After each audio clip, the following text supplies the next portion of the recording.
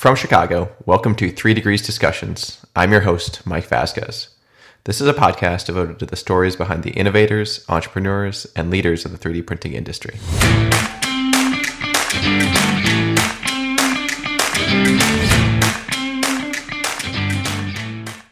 And it's all about education with yourself and your teams to make sure that you can go in and speak intelligently and teach the customers what is available. And as an end user, having all these different technologies and, so many different solutions available to you, just understanding each one of those and being able to choose which one, sort of meets your challenges, because we all have challenges and not all the solutions actually, will solve what your challenge is. And you want to make sure that you understand your end customer outcomes.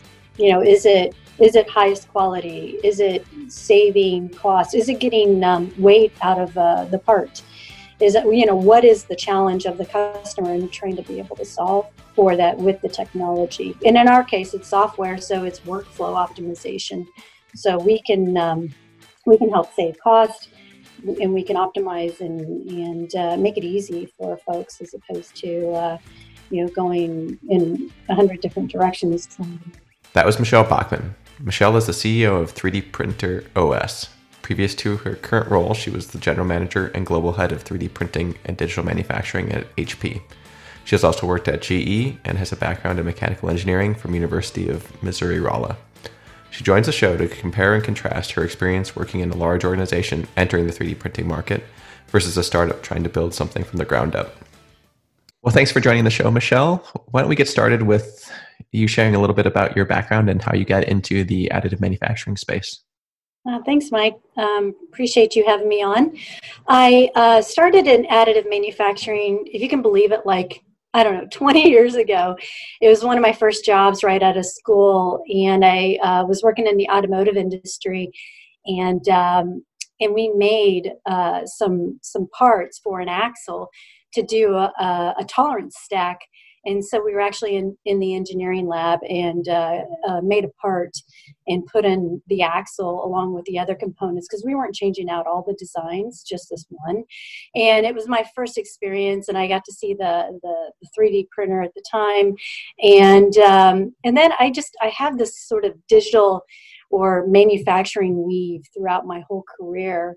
And then that takes me to about 3.5 years ago when I joined HP, truly in 3D printing. And but even before that, I was at GE Healthcare, and I ran our global parts and repair services, our spare parts for all of healthcare. And I worked with our additive manufacturing lab there on trying to figure out how do we make parts on demand that are end of life, and so we don't have to spend a lot of money on carrying costs with inventory or last time buys or anything like that. So that was kind of when I guess the additive manufacturing industry sort of started taking off. We started seeing sort of that cross into series production more and more. And then I joined HP and came over and really ran our applications, business development, partnerships, et cetera, and then ended up taking on the role to build a P&L for our automotive industry business. And there we started out with it was just me and another person, and then we built out the team, and our whole goal was about driving 3D printing adoption. So helping our customers learn how to design. So we did a bunch of workshops, and then how to stack the parts or build the parts, and in a more efficient way. And so we do business cases to get ROIs and things like that. And then the end part, and sometimes it was post-processing we would help them with, but it was sort of that end to end. And then more recently, I left HP and came over to 3D Printer OS as a CEO, and it's a startup. It's something I've been dying to do for a while, because I've been in startups within larger corporations like HP and then GE, and then and so I was really just excited to go out there and try this. And I love 3D printing and the industry and the customers and just the idea of trying to disrupt a traditional industry. And so I came over to 3D Printer OS. Well, I guess at the beginning of the year as an advisor and then CEO about 3 weeks ago. And so far it's been crazy, 3 weeks in, and it's been fun. And I'm still super excited. We're working strategy and sort of that, reaching out to customers in the network and really trying to tell our story and how we've proven that we can be the end-to-end workflow in the additive manufacturing space with FDM or desktop printers, and now we're looking to expand more in the enterprise space, and so sort of like going from desktop and maker spaces to the enterprise into more of the production, because I do think that that's a gap in the industry with that workflow, that operating system that connects everything in a safe and secure manner, and optimize it too, because it's pretty wonky today, trying to grab this from design to slicing, to packing, et cetera, et cetera. So so that's a long answer for a short question, but that's how I got there and what I'm doing now. So having started out in the AM space, kind of on the user side, what sorts of lessons and insights were you able to transfer over to, now you're on the software side, but also you were on the OEM kind of printer manufacturing side. Were there different perspectives or things that you were able to understand or appreciate as you kind of moved to different kind of sectors in the industry? Yeah, definitely. As a user, as like the end customer, I quality always came up as the thing that, if you're going to go into production, you need repeatability and accuracy, and so that just continued to be sort of at the forefront of everything that I was looking at when it came to 3D printing.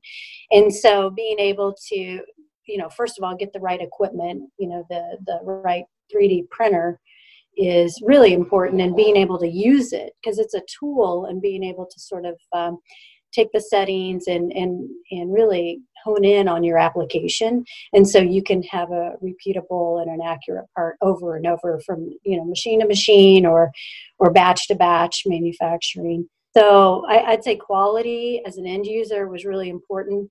And then taking that to OEM, to HP, it was something that we talked about a lot and worked on it. And there was a software program that the software team launched last year with the 5200, and that software helped create a more accurate and a repeatable part through interpolation as well as calibration. So I was really happy to see that. And then now that I'm in software, coming from both backgrounds beforehand, just knowing how wonky that process is, and going here to get this and then going there, and having a lean background myself, you just know that there's ways to optimize this much better than it has been. And you see that with many industries in the past, where they started out with just kind of a technology, just trying it and then improving. And you see that with the computer industry, just where we came from the 90s till today.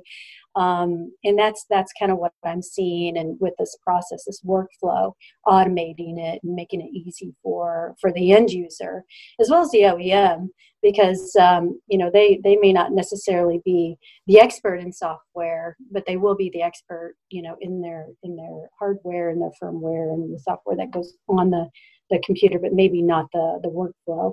And being able to be as an end user, being able to be agnostic and have many different printers, because a lot of customers out there have 3 or 4 different types of printers, and being able to connect them all and manage your production. Because I've also been in production in the traditional sense, and you have ERPs in place, you have PLM in place, and you're able to manage your production. And with the software that we provide, you're able to do that a lot easier than you have in the past. And so you mentioned you spent a lot of time kind of focused on the automotive sector. Are there kind of unique aspects of automotive that stand out compared to other industries? Well, automotive is very regulated, like healthcare or aviation. So that in itself is something that's unique when you start comparing, especially in 3D printing, because 3D printing mostly started out with in the maker space where people are just kind of making gadgets and fun things for around the house, and it's still the case today. However, when you get into a regulated industry, everything changes. You go through your design and you optimize the design, and then you go through a whole host of tests, whether it's vapor testing or temperature testing, just a lot, tension testing, all of that. And so that's a little more unique. It's just very stringent to go through those. And you want that as a consumer of automobiles. You want to be in a safe car. And, I would say some advice if you're thinking about going into the automotive industry is kind of choose the part of the vehicle that that you have capabilities for, and not get too far out of over your skis and something you can't do. And I think if you stay in that space that you can do, you'll be successful. And then partnering with the OEMs through the testing process is really important, because it's not necessarily a customer supplier relationship. It's really a partnership, because you both want to be successful in getting these parts through all of these testing requirements. So how does the challenge of having so many different technology platforms available as a customer or an end user kind of impact how you guys think about your software, or even selling printers at your previous role at HP, when part of the job of the sales team and is talking about how many different options and why one is better, and almost educating the end user? Is there challenges there in trying to communicate a message with such a new technology? Oh, yeah, new technology for sure, because it's a nascent market, and people, you are creating a market, and so education comes along with everything that you're doing. I was also in industrial cybersecurity, as well as digital manufacturing, where you're connecting machines, and both of those were nascent markets, and it's all about education with yourself and your teams to make sure that you can go in and speak intelligently and teach the customers what is available. And as an end user, having all these different technologies and so many different solutions available to you, just understanding each one of those and being able to choose which one sort of meets your challenges, because we all have challenges, and not all the solutions actually will solve what your challenge is. And you want to make sure that you understand your end customer outcomes. Is it highest quality? Is it saving cost? Is it getting weight out of the part? Is it, what is the challenge of the customer, and trying to be able to solve for that with the technology? And in our case, it's software, so it's workflow optimization. So we can help save cost, and we can optimize and make it easy for folks, as opposed to going in 100 different directions trying to make. Sure. And when you think about your experience and working with customers, do you have a general opinion of putting yourself in the customer shoes, either for software or for the printer? What are they most sensitive to? Are they cost sensitive? Are they brand name sensitive? Hey, we're going to go with an existing technology. Is it kind of function? Is it something else I'm not mentioning? It's funny that you asked that question, because I see all of that, and everybody's a little bit different from the customer side. Whether it's a large company, like a Ford or a GM, and they are trying to find the latest and greatest technology. And it could be the name brand, like an HP, who's been around forever, and they feel pretty confident that HP is going to be around, forever. And and then you have some of the startup companies that people want to work with too, because they move fast and they're agile. They're able to make things happen, make changes on the fly, and just sort of resilient. And so I see all sides, and I've seen the shift from large companies just working with large companies to large companies working with startups because they want to infuse that culture into their own culture. And I think it's amazing. I mean, coming from GE, most of my career, it was great when we started embracing all of the startups and just buying startups and making something from those startups. And like I said, infusing that culture into the rest of the company. It's powerful.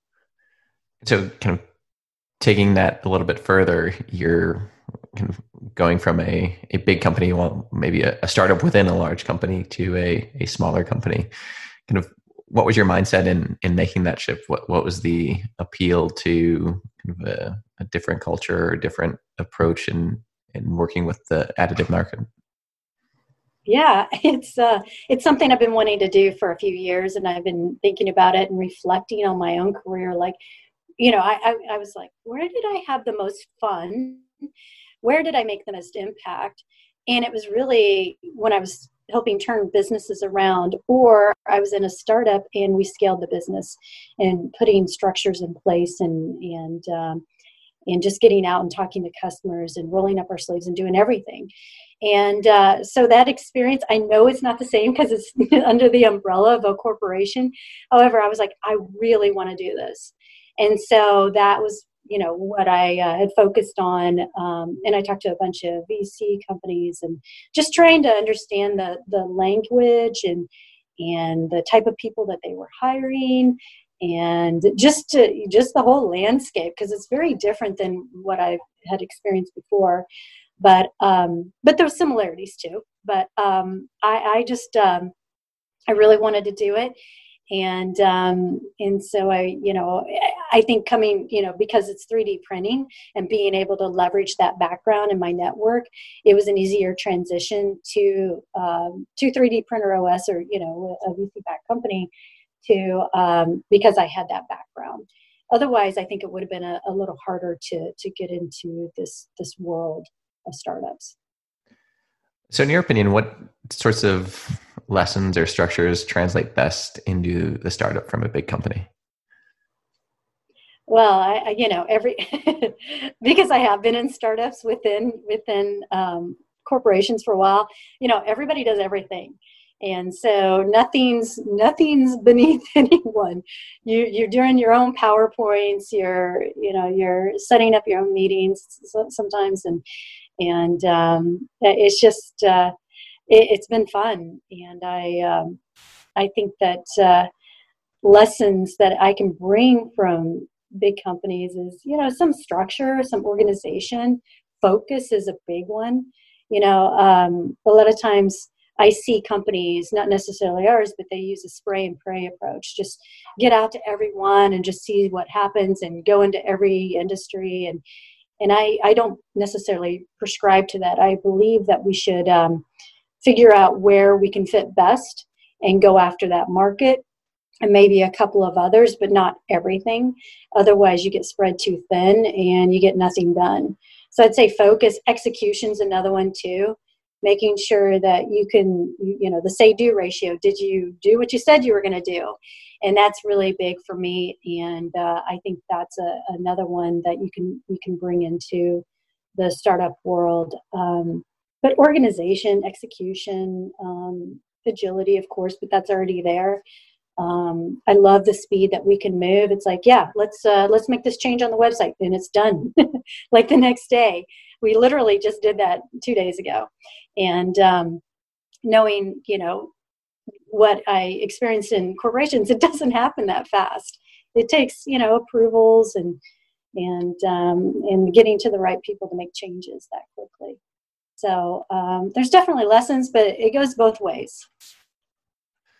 For sure. And with your current software, how do you guys think about kind of segmenting the market? Is that presumably when you think about kind of operating systems for additive process, especially in the industrial kind of sector, you have to think about kind of what sorts of industries and companies are far enough along in their adoption that this would actually make sense for them to implement or try to implement? Is there a framework that you guys think about that sort of problem? Yeah, the way we're segmenting is kind of like what have we already been good at, and how do we just kind of expand? It's that land and expand layer process within customer success. It's so like we are in the university space. We're in over 50 universities, and the big ones like Duke and MIT, and we have a large amount of users in that space. So continuing to expand there. OEMs, Bosch is one of our OEMs, so we white label our software there. I think there's opportunities to work with others to do the same thing. And the majority of both of those segments are desktop. There are some industrial printers that we connect to, or we queue up to, integrate with. And then the last one is enterprise. And we are working with a couple of customers, as well as the government, U.S. Navy, as well as Google and John Deere. But I want to expand that, and so I'm utilizing my network of people I've known for 20 years, and going in and talking to them about our solution, and seeing if people are willing to work with us as a partner to go from this workflow, this automated end-to-end workflow that we have in the desktop FDM area, and then expand it over to enterprise. And so, before COVID hit, we were working with John Deere, and that was the direction we were headed there. And so now we're kind of starting over with me coming in and reaching out to my network. So that's how we're segmenting it. And there's also end users, obviously, not a huge population, but definitely important folks to make sure they're part of our market. Do you see a particular industry as you move from kind of the academic space into the kind of enterprise area that is a big target or a big focus? Yeah, I see automotive. Obviously, we're talking to a lot of the folks over there. Aviation, so we're definitely talking to them, and then government. So those have been sort of the three big areas that we've been focusing on in the last 2.5 weeks. So it will expand when we kind of get our feet wet and start getting in there. But right now, those are our focus areas, and I want us to be successful there. And in my experience with kind of the software and the additive space, there's always comes a conversation with whoever you're working with, whether it's a university or probably less so with university, but certainly in the enterprise side of you're bringing in new technology, additive manufacturing, and then potentially new software that sometimes are connecting machines. They have to interact with your IT and security. How has that conversation gone? Is that a challenge to integrate with kind of you're throwing a lot of new stuff at people, and so is there any challenge in the storytelling of how you bring the people along for the benefits of your technology? Yeah. Well, for me personally, I'm working on my story for our product. I know John and Anton, who are the co-founders, they definitely have their story down, but I'm working my story because I want it to be authentic and from me and from my background and where I've seen the gaps in the industry. But I do think that I don't know that I see challenges as much as just kind of honing in on my story. I'm trying to be completely upfront with folks, saying, we're going from one space, we're trying to expand into another space, and who's willing to come along for that ride. And so I think the more transparent we can be and telling them where we are and where we've been successful will help drive success with our company and the best outcomes for our customers as well. I hope I answered the question. Yeah, certainly. No, that was great. And thinking kind of even more broadly with kind of the kind of workflow and enterprise kind of sentiment with the software, who would typically be the user of your actual solution? Is it kind of engineers setting up builds or operators or designers? Who typically interacts most with the tools that you've built? Yeah, today we have a large user base within the architecture world, the designers, mechanical engineers, and the maker spaces within the universities. And then if you look at some of the enterprise accounts, it's more the design engineers. But I think as you look forward, it's going to start out with the advanced manufacturing space, like where we all kind of start in 3D printing, and having that workflow for the customer. So it could be the manufacturing manager, production manager, who's teed it up. He's already has all the drawings in a library. He can pull that and then start printing. However, the tool can be used for the designers, and they can see all their iterations of the design, so they don't have to like sit there and look for files. It's automatically saved. So that's a great part with security and with revision control and things like that, because it's recording everything for you, and it keeps it there, as long as you're using the software program. But I see those two kind of spaces eventually, production and whoever's running production using it, as well as the designers on the upstream. So, And as you think about kind of your own career and the zigs and zags that it has taken, um, what piece of advice would you give kind of folks that are maybe not as familiar with 3D printing or the additive manufacturing space and potentially thinking about a career in the industry? it's not for everybody, that's for sure. I think resiliency is something that you need to have when you come over, and imagination. It's really about creativity, and can you get out of what you've known forever, like for design. And we think in blocks or 90-degree angles when you're designing, a normal part for injection molding or CNC. You don't necessarily think of like your bone structure and how you might design something if, say, you were a toddler and you've never been exposed to anything. Like, think about how they draw. And it may be a little messy, and maybe it's a far-fetched example, but it's you haven't been exposed to the traditional industry, and if you can come in with that sort of mindset, that creative mindset, the innovative mindset, I think you're going to be wildly successful. But that's going to be key, is being able to I don't know, imagine what the possibilities are. Yeah, I think that's absolutely right. So, You well, probably experienced that yourself, right?